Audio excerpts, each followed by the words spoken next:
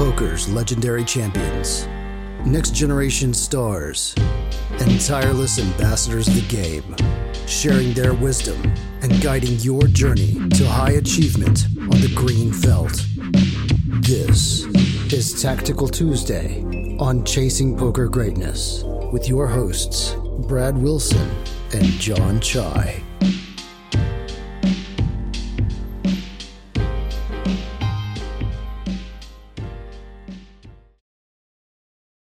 Welcome, my friends, to another episode of the Chasing Poker Greatness podcast. As always, this is your host, the founder of ChasingPokerGreatness.com, Coach Brad Wilson, and I'm joined by John because today is the tacticalist of all the days.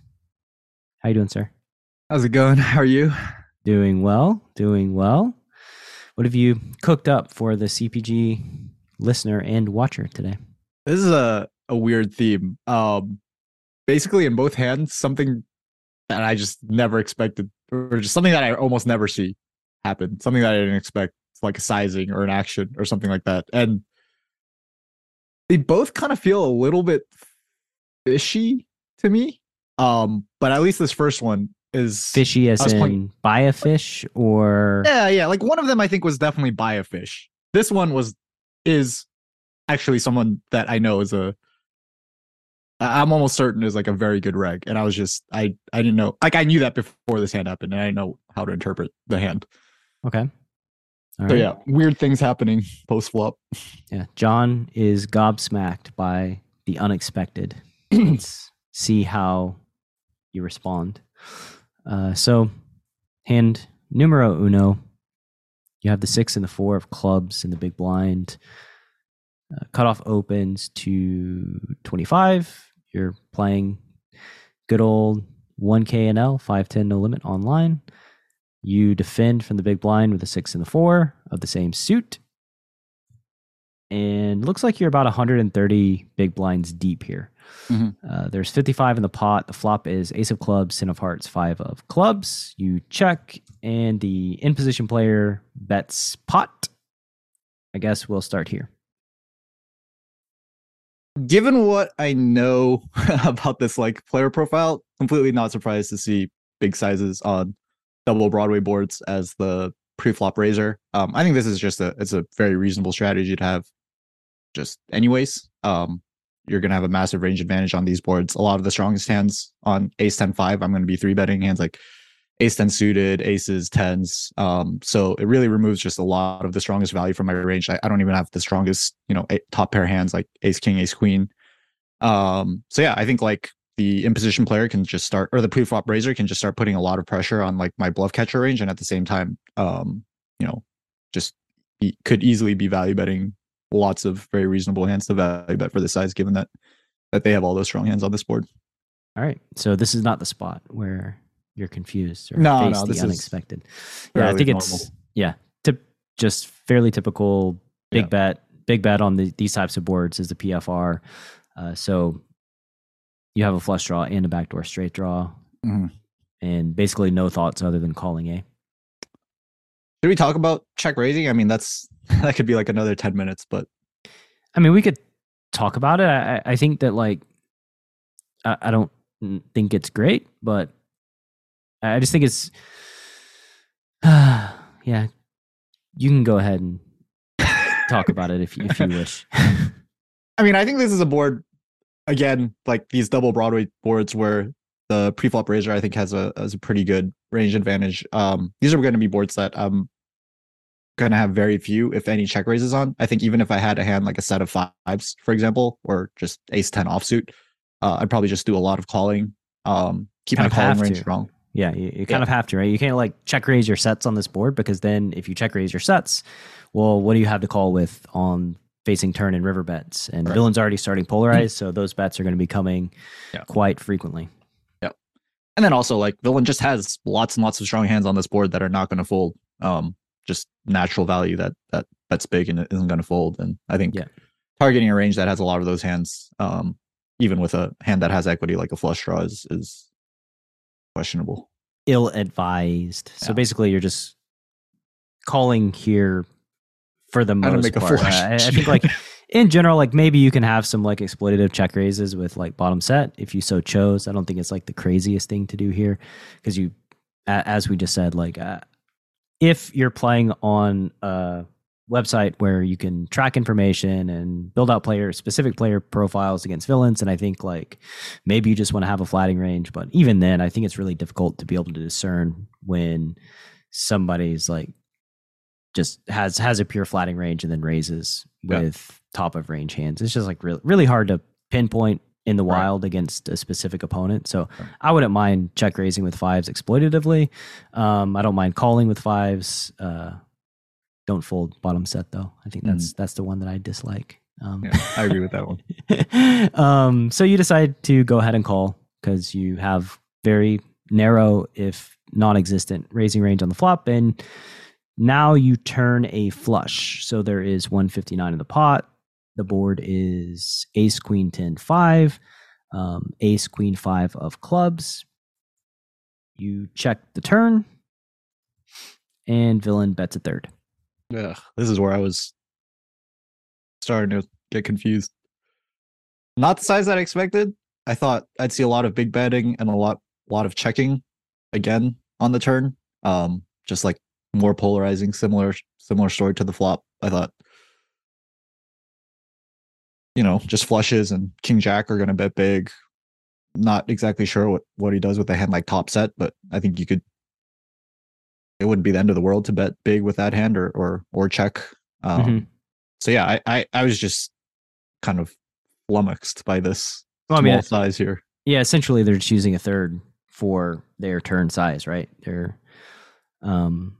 We have to assume that they're doing this with most of range and probably have like two pairs and straights and sets and maybe flushes as well. Yeah. Really? Like, that's okay. You could build a strategy like that, but like if I'm in this guy's shoes, like if I have a flush or a straight, like I would just like to bet the bigger size. Like I don't want to like handcuff my value because I want to bet two pair thinly or something on the turn. But I don't know. Maybe this has more utility for some reason. Well, okay. So I mean, the next thing we have to talk about is just like raising here with the 6-9 flush. Like I was not planning on raising pretty much at any point in this hand. I thought that I was going to face either big bets or checks, and versus the big bets, I'm not going to raise, and versus the checks, I'm just probably just going to value bet a later street if the turn gets checked through. So yeah, here again, like I was just like, okay, I didn't expect the small size. Like my exact hand is probably doing pretty well versus the small size. Do I want to have raises here? Probably not. You probably don't want to reopen the action at this depth, especially if villains constructing their range in this way by betting a third. Right. Like if they do bet a third with range and they just have, king 9 of clubs here. Yeah. In which case you're not doing well. Yeah. Okay. So do you actually think that they could be doing that? Like betting small with flushes and straights? Like just, I get that is a potential strategy, but like in your heart of hearts, do you actually think that is what this person is doing? Probably. Wow. Okay. I would imagine that they have a strat on flush completing turns after big betting flop and choose to bet a third on the turn. That would be like, that's what my gut tells me. Otherwise it's kind of just like hard to naturally find the small size. So you check 4 flush on river, and now villain bets to 3/4. Yeah, something like that. 194 into 262. Yeah. 4 flush, run out, ace, queen, 10, 5, 8. Now, congratulations. You have a flush. I think that this is a pretty much a snap on the river. I think it's somewhat difficult for villain to have like, it's essentially they're polarizing on the river. So they're saying they have like the king or not the king. It's hard for them to have, I guess they could have like king jack off with the king of clubs. Maybe they bet with the jack of clubs, king jack. Yeah, I think this size can include the jack of clubs, right? Like if he goes like pot or over pot, I would say, okay, he's saying he has the king of clubs exactly. But I think this is a size where, you can get away with value betting the jack of clubs for this size. Yeah. Clearly, because I'm going to call with the 6 of clubs. Right. But it's hard to have the jack of clubs. there's not like how many hands actually have the jack of clubs here, really? King jack open, like the jack of clubs. Jack 9 offsuit. Bet, big bet flop, small bet turn. I don't know. You said they're small betting the turn with range. I don't know that. I don't know what they're doing. I'm not them. We could get them. Maybe you could call in and explain your strat here. If the villain you're playing against is listening to this episode of Tactical Tuesday, but I think that like it's hard to have the king of clubs. Like they could turn a flush. I think there's king jack, king 9, king 7. All the way down to like king 4. King 10. I guess I have a 4, but yeah. Yeah. So a decent amount. But I mean, you don't really have to find a lot of bluffs or that many bluffs or lower equity hands to like bluff catch river. So I think like I just call river and move on with my life. Ugh. How does that like, how do you like kind of mesh what you think about the range on the turn with like bluff catching the river? Because like the turn, they're kind of saying, I don't have any bluffs or very few bluffs, right? Yeah. I mean, if it's their strat though, then they're going to have some like king X of spades, like jack X of whatever's. Okay. Okay. I think they have like, because it's the cutoff, they just have a lot of king X or jack X. Yeah. Those type of hands that go ahead and bet the turn and they just wind up in their range on the river. Yep. Okay. Plus, I mean, the small bet is quite nice too, because like if a lot of villains flushes or stronger hands can raise on the turn, then that lets their king X and jack X off the hook. Lets their king X and jack X bet the river. Oh, I see. More profitably, like when they use a big size. Yep. So it could set up, the turns small bet could set up like big river bets on various runouts. Mm-hmm. It's just that, yeah, it's just that their line doesn't. I feel like their line starts becoming less believable for value when you do something like that on the turn, and then being like, okay, well now I'm going to follow up with a big river bet because I know you don't have a good hand, but it's like, really, would you play like a good hand like that yourself? I don't know. Well, to be fair, their line doesn't make a lot of sense either way, since you didn't expect it and haven't had much experience facing it, right? So it's hard to say, really. I think the bigger takeaway would be like more investigation into villain's line here on this board with this sizing scheme. So what'd you do? 4 flush, you have 6 high flush. I assume you don't fold. Just called. Yeah. The deuces. Now that's a hand. I'm not exactly sure what to think other than they're just basically turning it into a bluff. Like it's just a on the river. I think it's fine. You can get lots of better stuff to fold by the river. Well, I think they have to be setting up the river by betting the turn, right? With deuces. Yeah, so you think that's what they're doing? It's like, okay, I'm going to bet small here. A lot of flushes are going to be tempted to raise for this versus the small size. So once they don't raise, I kind of have the green light to go crazy on the river. I can't imagine them betting the turn and checking back the river. Like deuces, no club. That we don't have to have this villain call in to the show to recognize that they're probably not checking back on a bunch of rivers with deuces here. Yeah. Well, interesting. All right. So hand number 2, more unexpected shenanigans that John faces. Long story short, in hand number 1, just make a flush and call and hope for the best. Stick around after flush. The break. It's a good hand. In a world where a fish donk bets the flop, and you don't know what to do, one man, Coach Brad Wilson, has a surefire plan to neutralize flop leads and rip that dunk to shreds. Nuffle. Available now. Go to chasingpokergreatness.com/Nuffle. Rated R. All right.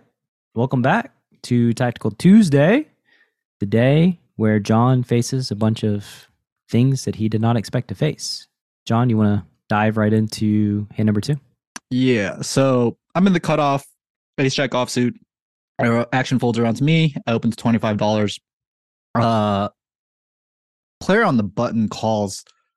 I don't know if I knew he was a fish or not at the moment. But but I think something that happens very soon will just confirm that he's a fish. So ace jack 4 rainbow. I flop top 2 out of position. Obviously a really good flop for my hand. Just going to be doing a lot of checking out of position. Maybe just close to range check. I think it's just the easiest way to manage your ranges when you're PFR out of position. Player on the button bets $25 into 65. I think I have a pretty comfortable check raise here with top 2 and just try to go for all the money. All right. That's what I do. Size looks relatively small. Yeah. I think I wanted to go small to like just make sure that, I don't lose out on, because I'm trying to get called by like mostly one pair of hands here and gut shots, I assume. Yeah, which just want to keep like make sure like ace 5 stays in there and Yeah, I think ace 5 is probably gonna be willing. Oh shit. Okay, so like I guess this guy's not a reg. Yeah. Okay, so I clicked forward in the replayer and thinking you just call and we move on. Thinking villain just calls, but they actually bet 3-bet, and it looks like minimum. Almost minimum, yeah. Yeah. Or actually, no, exactly. Yeah, I think it's minimum. Yeah. So they bet 3-bet to 192. I think I just call them down. Okay. That was going to be my question here. It's like, do you ever do anything other than call? I don't think so. I think I'm they're like, going to stack themselves with like ace 4, and when they have like random spazzes, I want them to just keep going. Yeah, that was my nightmare, was that they do have ace 4 here some of the time, and like maybe ace 4 doesn't stack itself, right? Maybe like on a run out where it's like a king and a 8 just like overcards to the 4. Maybe they just check back river or something, or yeah, maybe something like that. But I think like it's such a narrow range that you'd be targeting to bet 3-bet that I would much rather give them some rope to do some wacky, spewy stuff. Yeah. Okay. So that's what I ended up doing. I was honestly more like, I was honestly more scared than like, oh, I'm just giving them rope to let them do wacky, spewy stuff. I was like, wow, you really has a set of 4s? Come on. I mean, what's the point of being scared? You're going broke. There's not a world where like you don't get stacked with ace jack. I know. I'm just saying that like, just my honest mindset at this time was not like, oh yeah, I'm just gonna let him go crazy with like 7-8 of diamonds. Like I was just like, oh man, I'm just gonna call my whole stack, all my money at some point in this hand and just be shown 2 4s. Well, reptile brain took over.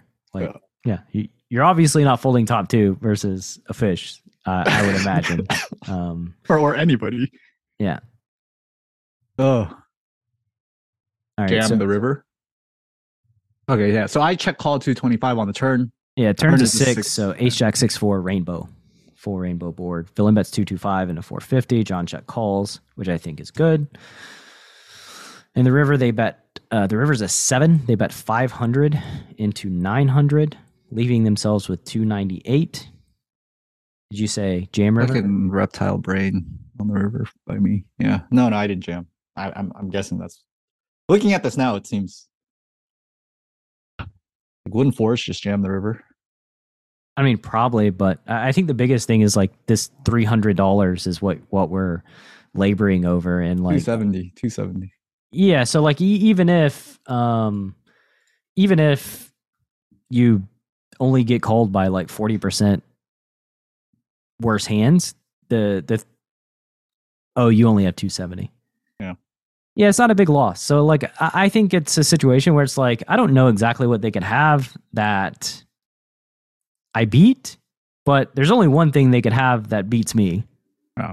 And so I tend to, in those situations, just put the money in under the hope that they have some random thing that can call. Yeah, maybe they just river at ace 6, ace 7 or something like that. Maybe ace king just calls it off here. Yeah, maybe they have ace king or ace queen or ace 10 and they're just doing something really weird. I just reptile brained it and was like, I'm not getting stacked by 4s. I'm saving my 270. Yeah.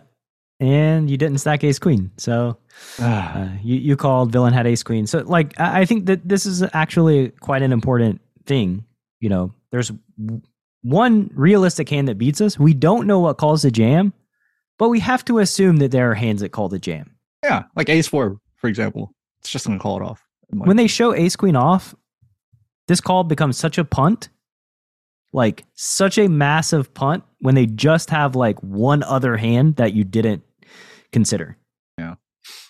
So yeah. Oh yeah. Next time I'll make sure I lump in the ace queen next time I get bet 3-bet on ace jack 4. Yeah. I think mostly it's just considering like, oh, they only have one realistic hand that beats me. Maybe they have some unrealistic hands that I beat that I'm not even considering. Yeah. It's really easy to make a mistake by just calling here. Yeah. Really, really easy. So I just prefer to. I think I'm just like, I'm embarrassed to admit that like on the river, I'm pretty sure my reaction was like, oh my God, thank God he didn't jam. Call. Well, you won the minimum. Congratulations. Getting better every day. So I do Tackle Tuesday. Yeah, exactly. Well, good episode, sir.